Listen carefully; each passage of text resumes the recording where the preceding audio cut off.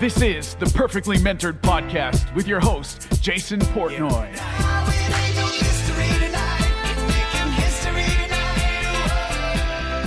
Hey everyone, welcome to another episode of Perfectly Mentored. I'm your host, Jason Portnoy.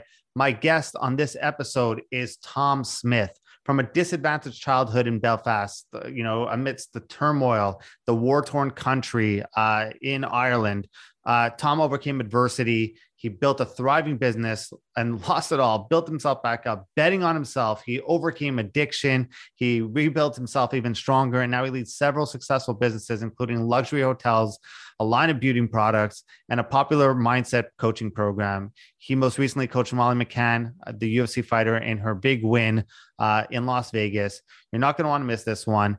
Check it out. Tom, welcome to the show. Man, thank you so much. I'm absolutely delighted to be on. I'm delighted to have you here. I mean, look, you have an incredible story, overcoming war, torn conditions, addiction, losses, etc. I feel like you've gone through so much that most entrepreneurs or most people never even experience in their life. So I feel like we need to start there. Tell us a little bit about your background and kind of how it impacted your entrepreneurial journey. I'm just a kid from Belfast in Northern Ireland. And we grew up, me and my brother and sister in a house full of love. I'm really proud to say my mum and dad are still alive too. They're 70 years old, incredible people, and they've taught us amazing resilience and core values. But we grew up penniless. We grew up in Northern Ireland in the 1970s during a really violent civil war where bloodshed, bombs going off, buildings being blew up was just a normal day in our so-called paradise. Even the like of going to school and stuff, my mum and dad would have used the news as a sat nav for us because we would have looked at the news, not to listen to the media, but to find out who had been killed, where they had been killed, or where the bomb had went off. So then if we were going to go to school, we knew what way not to go. So we actually used the news as a tool. And growing up as a young man, penniless, and not having like the best sports gear and things like that, because we couldn't afford it, I decided at the age of 10 years old to get a job. And I worked in like what you guys would call a burger joint. Every day after school, I earned the equivalent of about $15 a week. But it was really good. I realized money was power and power was money. And sometimes it would have been me like buying a pair of sneakers. And other times it would have been sometimes just simply looking at my own money box, knowing I put that there. Me, Tom, 10 years old, I'm in this to win this. And, going through a conflict, sometimes you can be a little bit discarded of things that really matter, like qualifications and stuff. So I left school at 16 without a qualification to my name. And I worked in a building site in Belfast. Now, a building site in Belfast is probably quite different than anywhere else in the world because at the time, you had two different religions working on a building site who absolutely hated each other. And the foreman that ran the site was a different religion than me. And the man hated my guts. So what did I do? I became the warrior on the building site and I moved breeze blocks, planks, cement, mortar. And all the guys on the site loved the young labourer who was a complete machine. And I even broke down the barriers of hatred because it wasn't this guy's fault. He didn't have the toolbox to understand that there's more beyond hate. But a year of working my ass off on that site, I ended up earning this guy's admiration and we became friends. So even during a conflict, there's hope. We would say here, it used to be called hands across the barricades because that's what it was like, two foes in a full-on war. So that was it, I suppose. The war went on, it kept raging, but I became very lucky. At the age of 18, the 18-year-old version of me knew that alcohol didn't work for him. So when I went to the pub with the guys, they were all drinking lots of beer and vodka and all laughing. But I was looking at brochures to buy houses. And the guys are like, there's something wrong with you. And I'm like, is there? So I bought my first house at 19. And it was the biggest blessing I've ever done, because what happened was both of our communities came together and called peace in 1994, and the peace process happened. Now, was I in the right place at the right time, or did I have the right mindset? So the house that I bought for 35,000 tripled in price within 12 months, because Northern Ireland hit the proper world stage of normal house prices. Business started booming, and our new life was born. And it was hallelujah time. It was absolutely incredible.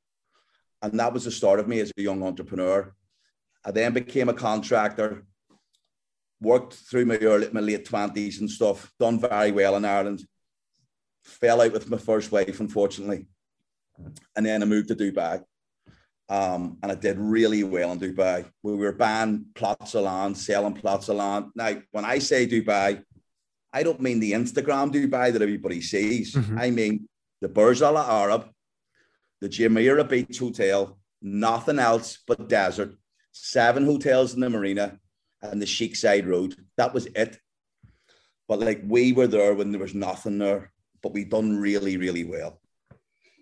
So after 3 years of that, I came back because my daughter was at home, Farah, who is my world, as is my other daughter.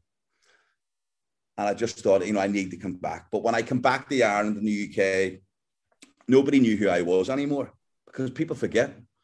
So when I lived in Dubai, I lived in an apart hotel called the Grosvenor House, probably one of the nicest hotels still in Dubai in the marina. And half the hotel was obviously a hotel. The other half was an apart hotel where you could have a home from home living. So I came home with this business model and said to myself, I'm going to do this in the UK and Ireland. So I met a new woman called Dolores, and she became my world. And I completely fell in love. And how I fell in love with Dolores, it's quite a good story. I had took my 2-year-old daughter to Euro Disney, and I'd met this girl in an airport, and she was going to Euro Disney. And I know it might sound corny, but I called my best friend and said, lad, I think I fell in love with some girl in the airport. And went, listen, you complete weirdo. And I'm like, no, there's something there. And I remember putting my little girl on the plane in seat 27, because it's my birthday, 27, and said, Farah, Daddy'll be back in 2 minutes. And I walked the whole way down that plane, and it was like American Idol. I says, look, there's something happening here. I've never felt like this. Can I please take you out for lunch? The 2 kids. And she says, like, you are really freaking me out. But everybody in the plane was listening and laughing. And she says to Rihanna, which is my daughter now, Rihanna, what do you want to do? And Rihanna says, Mommy, I really like playing with Farah. And so she says to me, you've got a yes. And the whole plane started clapping and all this. So it's like a movie. Yeah. So I walked back up the plane. We met each day for 4 days in Disneyland. And then in my wedding speech, I said, thank God for Mickey Mouse, because Disneyland brought us together, so it was quite epic. But so I'd come back from Dubai, I'd met Dolores, but then I walked the streets of the UK and Ireland to find this business deal. And this is where the resilience of Northern Ireland and Belfast comes in, because I walked the streets for a year and all I was told was no, doors closed in my face, 1,000 emails, 10,000 phone calls, and it was no. But see, when you've got a burning desire in your heart that's to succeed and you're going to get your yes, giving up's never an option, ever. And I remember Savills International Estate Agents called me in Belfast and said, Marathon, the hedge fund from New York, are coming to Belfast to buy the Opal Tower building. There was a gorgeous building in Belfast with 200 odd apartments, and everybody had defaulted on it during the recession in 2008. So this gorgeous high tower of 27 floors was sitting empty. Marathon came over and bought the tower. I'd done the deal with Savills. They called me and said, you won't believe this. And I'm like, please tell me. And they said, Marathon said no. And I'm like, you're kidding me. And they said, they've said no to you 5-year, but yes to you 3. And I'm like, oh my goodness, get in. So the next thing, my company, Dream Apartments, was born. From a year of taking no, I got my first yes. So I knew my business model worked. Boots on the ground, walk the streets, get everybody to know you. And I'm now at a point now where I'm dominating LinkedIn. I'm only on Instagram 8 months. I've got a big presence on it. And I'm in it to win it 24/7. And that's just one part of my companies. You know, and I love life. I'm obsessed with success. My wife and kids are my life. And that's just a bit of an intro on me. I love it. And you know, one thing that is clear about, there's a lot of people who preach positive thinking and a lot of people who talk, you know, be positive. I think, you know, we kind of just met, but I could hear your story and I could hear the way you talk about things. I know you actually live it.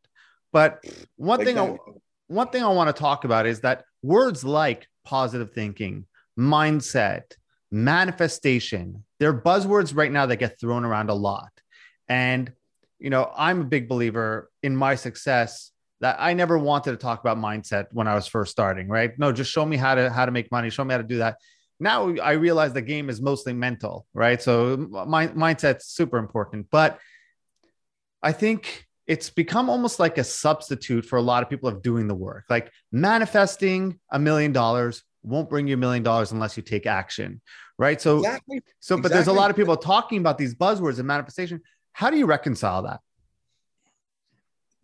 For me, it's the ultimate question, because in my goals and when I am teaching people as a mentor and dream mentoring, I say to people, write your goals like your life depends on them. But if you think you live in Disneyland and that goal's going to turn up, you're actually living in La La Land. You got to take massive action. You got to do WIT, whatever it takes. If you have to walk the streets, send the emails, ask the guy out, ask the girl, whatever it is, get off your ass and make your goals happen. Yeah, but, you know, I would really like to manifest this. What planet are you on? You know, that's for weak people that want goals to turn up. The action takers are the winners, because winners do truly win. Writing something and hoping it turns up is the mind of a fool. You got to take massive action every time, never stops. It always wins. And it works. And see, when you know you've got a system that you can apply, you actually can have fun with it, but you always need to work every single time. You know, it's something that I don't think people really pay attention to, right? Because they'll either try to take massive action without any goal or strategy, or they'll have a goal and strategy without any action. Yeah, right. Course, right. You kind of, it's a kind of like a must-have recipe. You need both, otherwise this cocktail doesn't work. Yeah, on my mom's life, and I wouldn't callously say that, I wrote a goal this morning. And I was going up the escalators in a department store. And to be on the podcast? What? The goal was to be on this podcast? Look, see your work. Manifestation. I'm joking. Yeah, go on. Sorry. It was to buy a large development site in Belfast. And I agreed it about 2 hours ago. Now, I knew it was hanging in the shadows. But I just took massive action this morning. I emailed, I pushed the guy, went for the price. I'm all in. And I've done it, you know, but it's that action taken is the guy that gets it over, or the girl that gets it over the line. But then there's also comfort, right? You reach a certain point in your life or a certain point in your business where you almost become comfortable. So I don't need more. I don't need less. I'm comfortable where I am. And I'm a big believer that there's no such thing, right? There's no such thing as sitting still. It's like being in the ocean. If you think you're sitting still, you're either flowing backwards or you're moving forwards. How do you deal with that? Because I think that's also one of the other things that hold people back is they're like, no, I don't need coaching. No, I don't need this. No, I don't need that. I'm good where I'm at. And it's something like, are you? And for how long? Yeah, well, there's definitely a couple of answers there. I think, it's not about never having enough. It's money's an amazing byproduct that comes with a buzz of success. You know what I also love doing with money? Giving it away. The charity, as a present, as a gift, and see the fool who thinks he knows it all. He's the idiot that's sitting in the room. Like I get mentored every Friday morning at 5:30 a.m. by the same guy for the last 10 years. It's never going to change because I'm never going to know it all.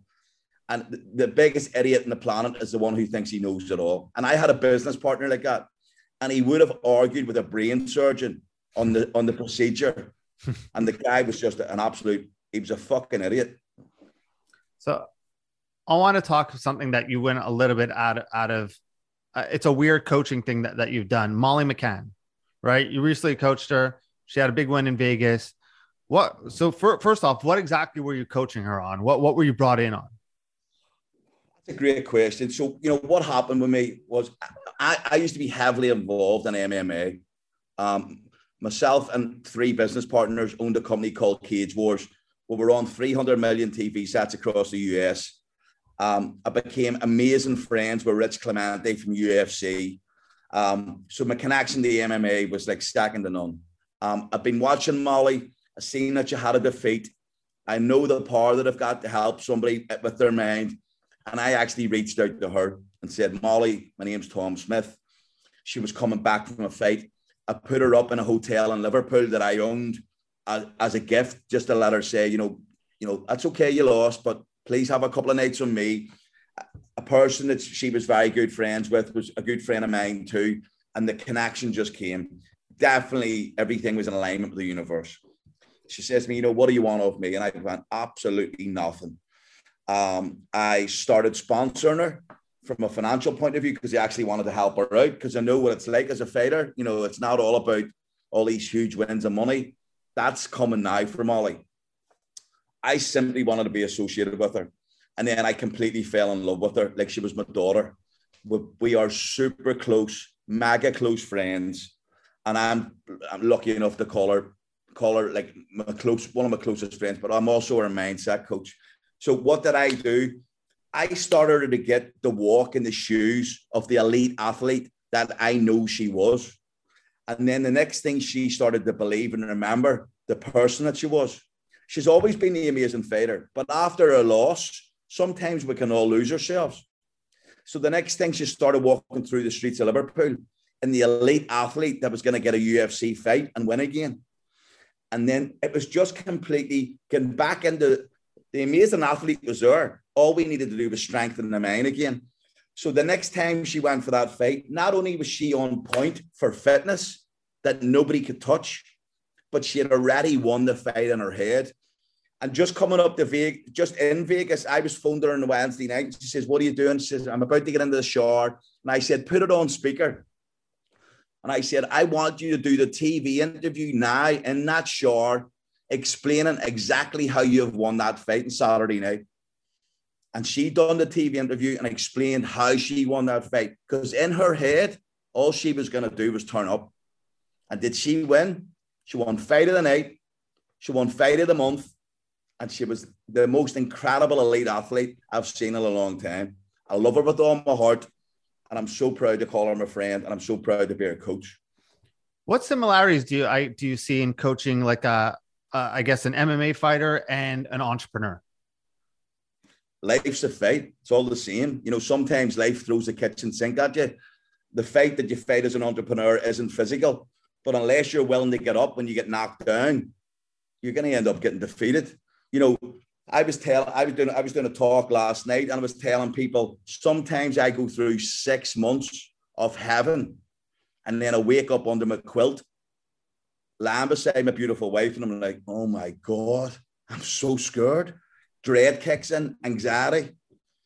But when you know and you've been mentored and you've taught yourself, you know to yourself, positivity and happiness and dread and negativity live in 2 different frequencies. So what do? I write my goals, my gratitude, and my mantra. Sometimes it doesn't work. Sometimes I'll do high-level cardio. Sometimes it doesn't work.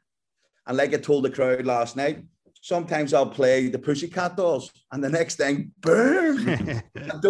And you're like, there's that tune. It's about finding the vibration, because having a bad day and living in an anxiety world is a choice.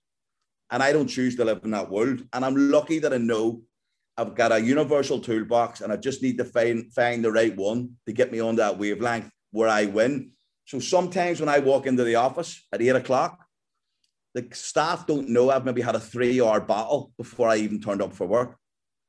But I'm lucky to have the tools to beat it. I guess I'm curious if you agree with this.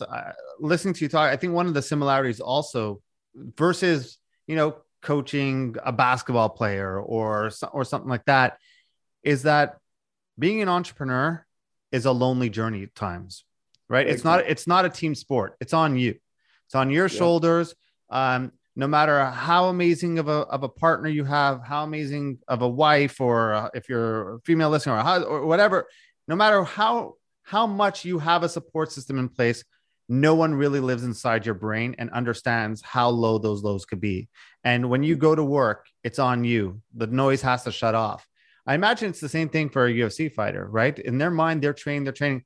No one knows what they're going through. No one can take the punch in the face for them and be like, okay, I'm going to grab this punch for you.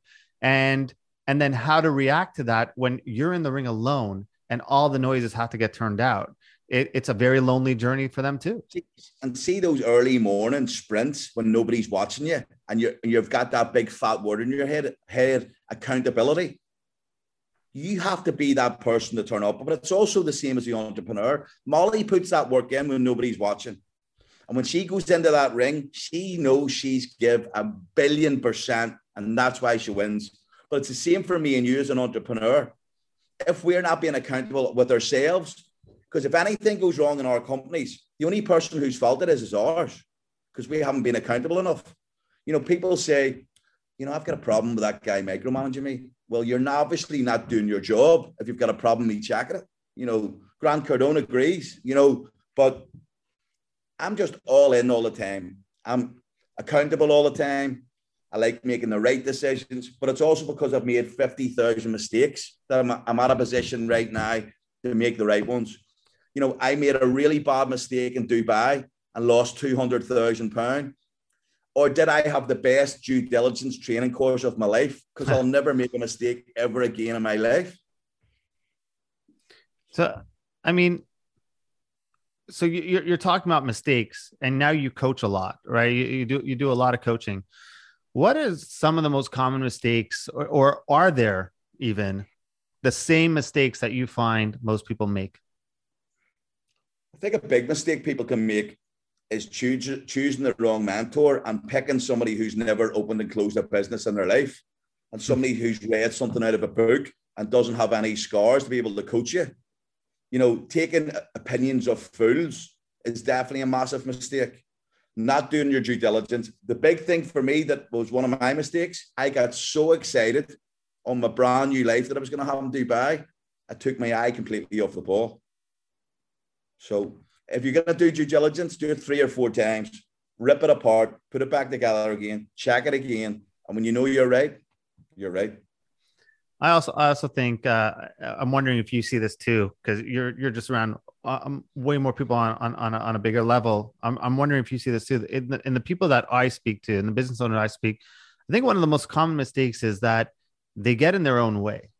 And they overlook simplicity, right? And just how sometimes the answer is so obvious and simple, but as entrepreneurs, we come in and try to make things so complex. And maybe that's human nature. We try to make things so much more complex than it has to be, and then we end up stepping all over ourselves or getting in our own way. Do you see that a lot too? Yeah, I think a lot of people don't strive enough for success because they get complicated in how to do it. You know, it's a black and white world. You know, if you want to do it, you can 100% do it. The to-do bit is just something sometimes your amazing team can get involved in. But if you put the energy in, it's going to happen. But then that bit where it gets complicated is usually called self-doubt. Mm-hmm. I don't get caught up in that world. I treat my brain like a pinball machine. And if doubt comes in, it's just flicked out because it's not allowed in. If it's not paying rent. So how do you do that? Because I think that's an important thing. I think everyone listening has had experience with self-doubt. I know I've had experience with self-doubt. So how do you get over that? How do you just be like a pinball and not get away? I think I'm very lucky to have the skills. And, you know, I also treat my brain like an apartment. If self-doubt isn't paying rent, you're not welcome in my head. You know, I'm also a recovering alcoholic, and I know what this self-talk's like too. If my self-talk's wrong, Tom, I've got a great idea. Let's get a bottle of Grey Goose. No, get out of my head right now. I know who you are. I know the shit you've caused in the past. You're not welcome in my brain. Leave. And it's quite similar to self-doubt. So I'm on that guy, because if the wolf comes out, It's not going to be fun. I'll make Charlie Sheen look like a little choir boy. And that's not for me. It's not something to be proud of. I never want to be that guy again. I don't let that. So that wolf can stay inside my head and self-doubt can leave. It's completely gone. I'm not having it. I don't overthink stuff. I just make decisions and I make healthy decisions now. And you got a formula for it. So let's talk about that. What's the dream formula? So the dream formula comes from my book, Fearless. It's an antidote to self-doubt. I started writing it during the global pandemic on my birthday. And when I say the dream process, D is for determination. And to say that I'm determined is an understatement. I am prepared to do whatever it takes to achieve my goals, whatever it is. I see myself as the definition of a juggernaut, an unstoppable force, because I'm all in. R is for regeneration, because we should all keep evolving every single day, keep turning into the best version of ourselves. And like you said, not stopping in the water, because you're either going to float or drown. E is for energization. And I'd like to think my energy will fill a room. You know, with Molly, the two of us ran half of Mount Everest during COVID, 3 hours, 40 minutes on stairs for children's cancer. So to say I've got energy, like I'm bouncing all the time. If I'm not feeling it, I drink triple espressos. So it's like that explosion going on. Ambition. I'm a kid from Belfast that had absolutely nothing. And I'm now living the life of my wildest dreams. I take nothing for granted. And I'm just so grateful as a person. Motivation. Like I am motivated 24/7. You know, it might be hard to be around sometimes. Check that guy's energy out, but it's just me and I love it. And, you know, I also can feed toxic people around me when I'm so motivated. So just don't let them into my life. But that's my core principles. That's how I wrote my book, and everybody who's read it loved it. So let's talk about the book a little bit more. What made you decide to write it? I understand, you know, you wrote it during COVID. It was a time for a lot of businesses. There was a lot of ambiguity, a lot of doubt. But I mean, like, do you bring the lessons that you've had, right? Like, because you actually know troubled times, right? This must be a cake in the this is a cakewalk, right? For what you've kind of gone through. But for a lot of businesses here, they never experience what you've experienced, and this was their turmoil, and this was a need to pivot or the end of a lot of different businesses. What was your motivation behind writing it? I knew right in the book, for me, I wanted to do something that was going to be remembered. I didn't know if it was going to work, but for me, I knew it was going to be the most difficult trading pattern from the Second World War. So I just thought to myself, I'm going to make something happen here. My own company lost £2 million within 5 days because as a hotel business, the reservations just stopped. So in between us still being allowed to open, because we were very lucky because we were in a pod hotel business, not only did we start surviving, we started thriving. But I started booking time into my week, every week, and I started putting pen to paper.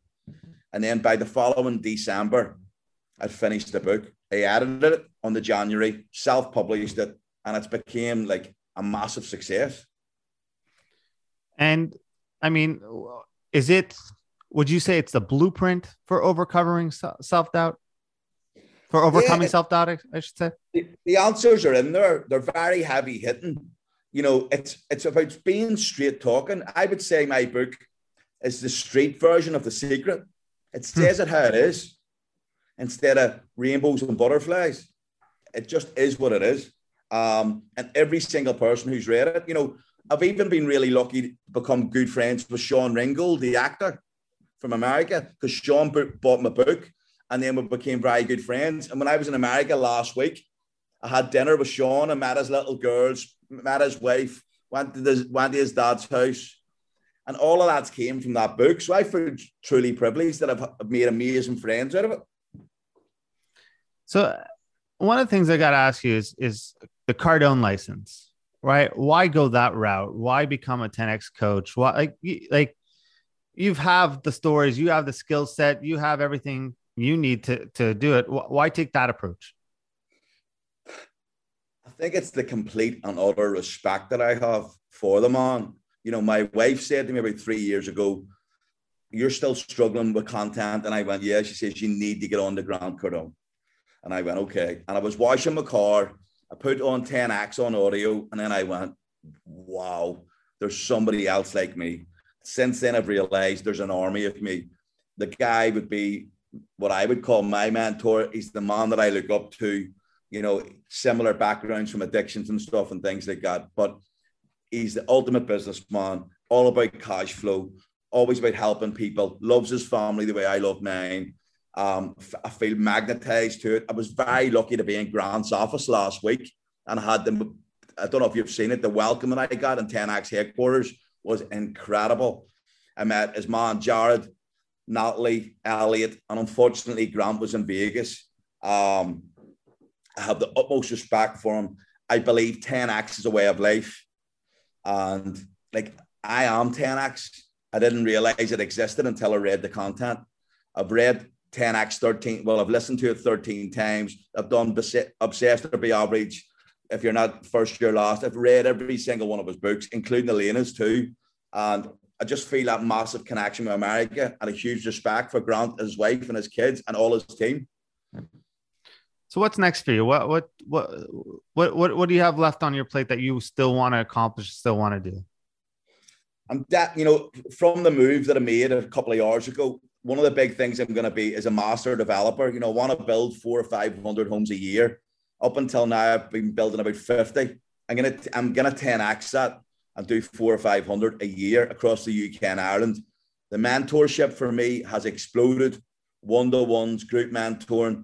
I flew to Beverly Hills over a week ago, and I was able to shoot my online mentoring course in the Beverly Hills Hotel. Public speaking is going to be a big thing for me because I believe I've got a message to give people.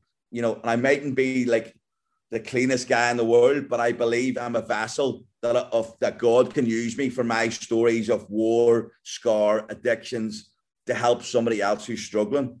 I just feel blessed with my life. You know, my wife, Dolores, is a 20 out of 10. My kids, Farah and Rihanna, are my world, my mom and dad, my staff. You know, I'm a real grateful guy, and I might be full on, but I'm very humble as a person.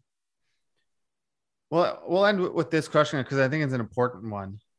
If there's an entrepreneur listening right now who feels stuck, who just feels like, you know, like, yeah, we all have that rut, right? We all get stuck in the moment. What's your best advice to overcome that? The only person holding you back is you. Take a look in the mirror and be the amazing guy or the amazing woman that you know you can be. Tell self-doubt to get out of your brain. Believe in yourself again. Go and write a page of a mantra and write the most incredible thing about yourself. Start walking in the shoes of the person that you want to become, and very soon you'll become that person. Tell self-doubt to disappear. I was going to say a bad word, but I won't. And take control back of your life. Love it. Tom, for the listeners who want to get in touch with you, they want to learn more about you, how can they find you? Thank you for asking. So I'm Tom Smith, and it's SMYTH. Tom Smith, the entrepreneur, on Instagram. I'm Tom Smith on LinkedIn, and I'm on all other platforms, including TikTok. And thank you so much for your time today. I really appreciate it. Hey, I appreciate you sharing your story. Thank you very much for coming on.